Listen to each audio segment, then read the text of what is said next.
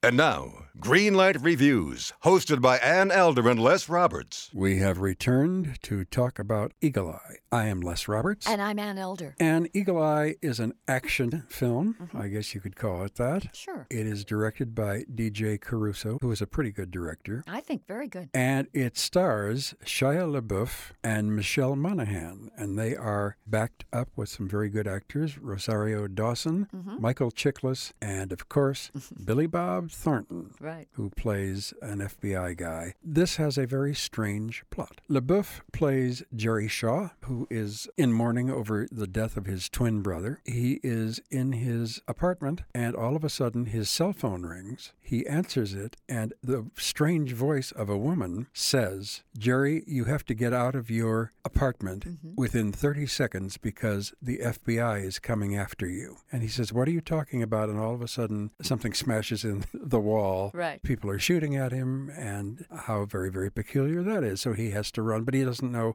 why. He has nothing to do with the FBI. He has nothing to do with the government. Now, somewhere else, there is Rachel Holloman, played by Michelle Monaghan. She is a single mother. Her son is going off to Washington, her 8-year-old son. He's going to play trumpet in a band, and they are going to play in the House of Representatives, and the President and the Senate. Everybody's going to be there, like for the State of the Union. And she is getting these phone calls as well. And as it turns out, they wind up together. They've never met each other. They have no idea why they're running. It is so strange that when Shia LaBeouf is on a subway, he has lost his cell phone. Right. And he hears the cell phone ringing of the guy sleeping next to him. So he picks it up, naturally. He takes it out of his pocket. I do that all the time when other people's cell phones ring. Oh, well. He answers the other guy's cell phone, and it's the same voice saying, "Okay, Jerry, now I want you to do this." You must obey this woman's voice, or else terrible things will happen to you. Yes. And this is the silliest movie I have ever seen in my life. It's not the silliest movie. It was ridiculous. I didn't believe one single We are not moment of it. supposed to. This is sci-fi to the max. No one would ever call this a serious picture. I didn't. I thought it was great fun.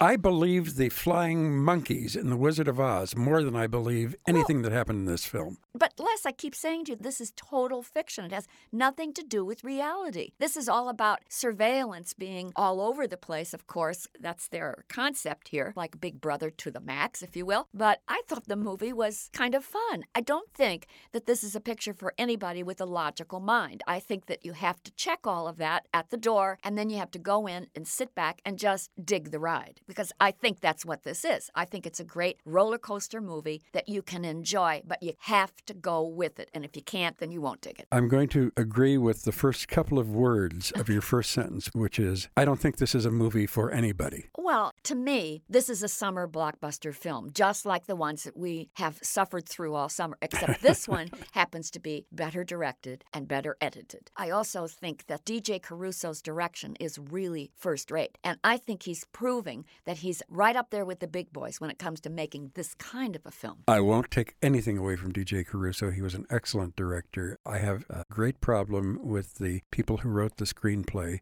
Travis Wright and John Glenn. I think the writers were given a very interesting assignment, and I don't think they shirked their responsibility. I think they delivered a very far-out, crazy, wacky movie that will satisfy a very young audience. And I think that's probably who likes this movie best of all. But I don't think there's anything terrible about the picture. In fact, I was quite engaged by it. I thought that the relationship between Michelle Monaghan and Shia LaBeouf was really quite believable. It was good that the writers didn't try to insinuate that there was any kind of sexy romance going on, even though there was a little spark towards the end of the movie.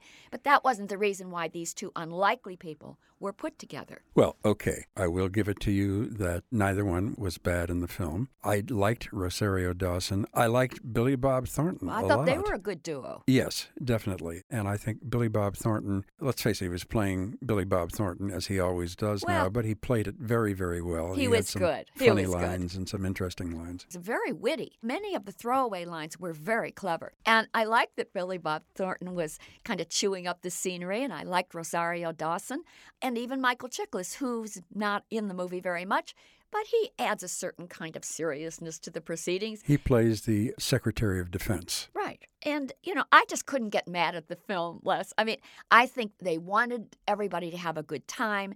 I didn't take it seriously. I don't think Shia LaBeouf was taking it seriously. I think they knew they were making a movie that was really a romp. Well, I didn't get mad at the film either, Anne. I just didn't like it very much. I just didn't believe any of it. And I guess I was not set up properly. Maybe. That this is a fantasy. I thought it's an action film. Maybe you mistakenly thought it was a realistic thriller, and it really isn't. Well, I didn't think it was going to be truthful, but I thought it was going to be a lot more realistic than it turned out to be. Before we duck out on this film, I think we have to note that there are some incredibly clever and very overwhelming chases in this movie. The first car chase was just extraordinarily well done.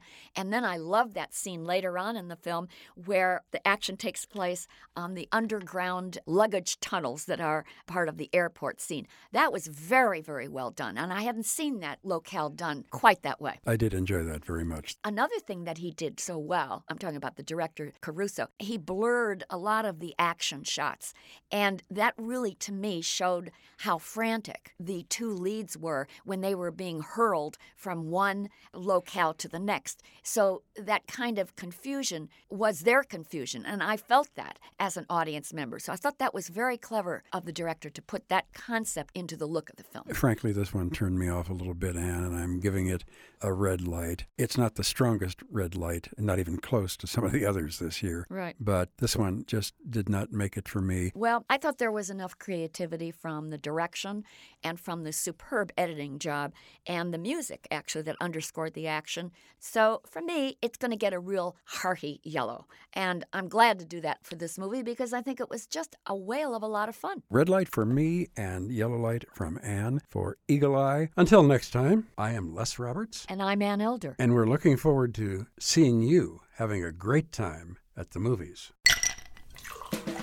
Hi, this is comedian and writer, and let's be honest, I do a lot of things. This is Dino Tripodis, the host of Whiskey Business, the podcast not so much about whiskey as it is one with whiskey. Yes, we drink and talk about whiskey, but we do so much more with so many interesting people. For example, we talk to comedians like Greg Warren. You know, I don't want to brag, but let's just say I can walk into a Red Lobster and get whatever.